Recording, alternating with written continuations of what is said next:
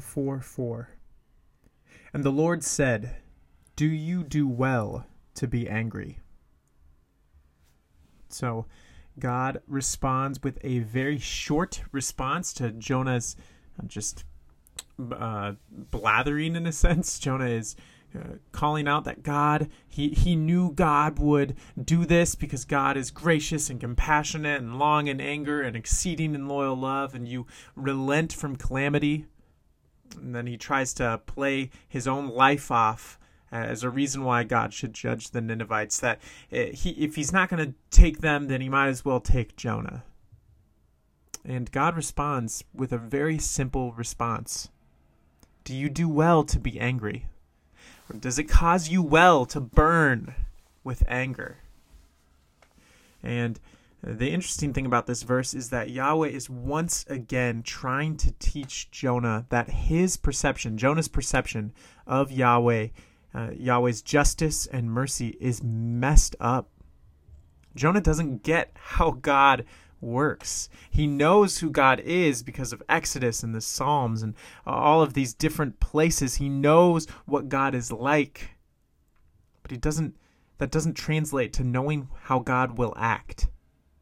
He expects God to destroy the Ninevites without quarter. But what happens is God shows them mercy when they repent.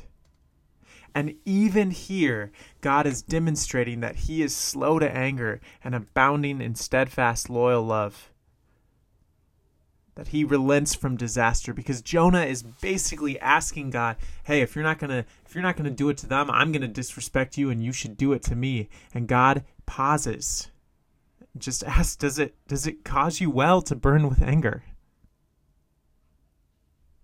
He's almost saying it about himself, and then showing Jonah the irony of his situation. God's basically saying, it wouldn't do me well to burn with anger when people repent. My desire is for them to repent, so when they do, it wouldn't cause me well to burn with anger. And so Jonah, you too, when people repent, your desire should be for them to repent. And so it doesn't do you well to burn with anger. So what can we take from this verse here? I think it's a lesson we can take from all of verses 1 to 4, which have been working up to and culminating in this moment. And it doesn't do us well to burn with anger when our desire should be repentance. When others have done wrong to us and they come to us in a spirit of repentance and ask for mercy, it doesn't do us well to continue to burn with anger when God won't.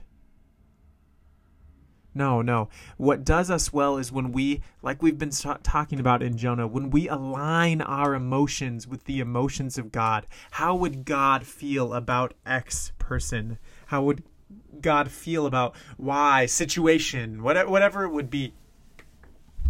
It doesn't do us well to burn with anger when our desires should be and our heart should be for repentance.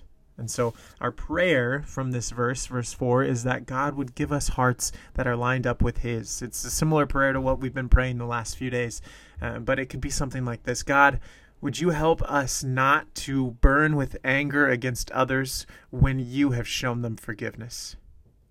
Would our righteous anger only be shown against those who are persisting in sin and evil? But when others come to repentance and acknowledge their wrong, would we, like you, be slow to anger and abounding in loyal love to those people and say, yes, I welcome you back. I welcome you back. I welcome you back.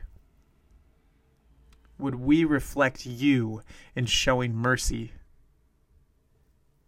And would that be for your glory and yes, for our good? It doesn't do us well to be angry when you aren't. And so would you align our hearts with yours so that we can be joyful and that it would be for our good?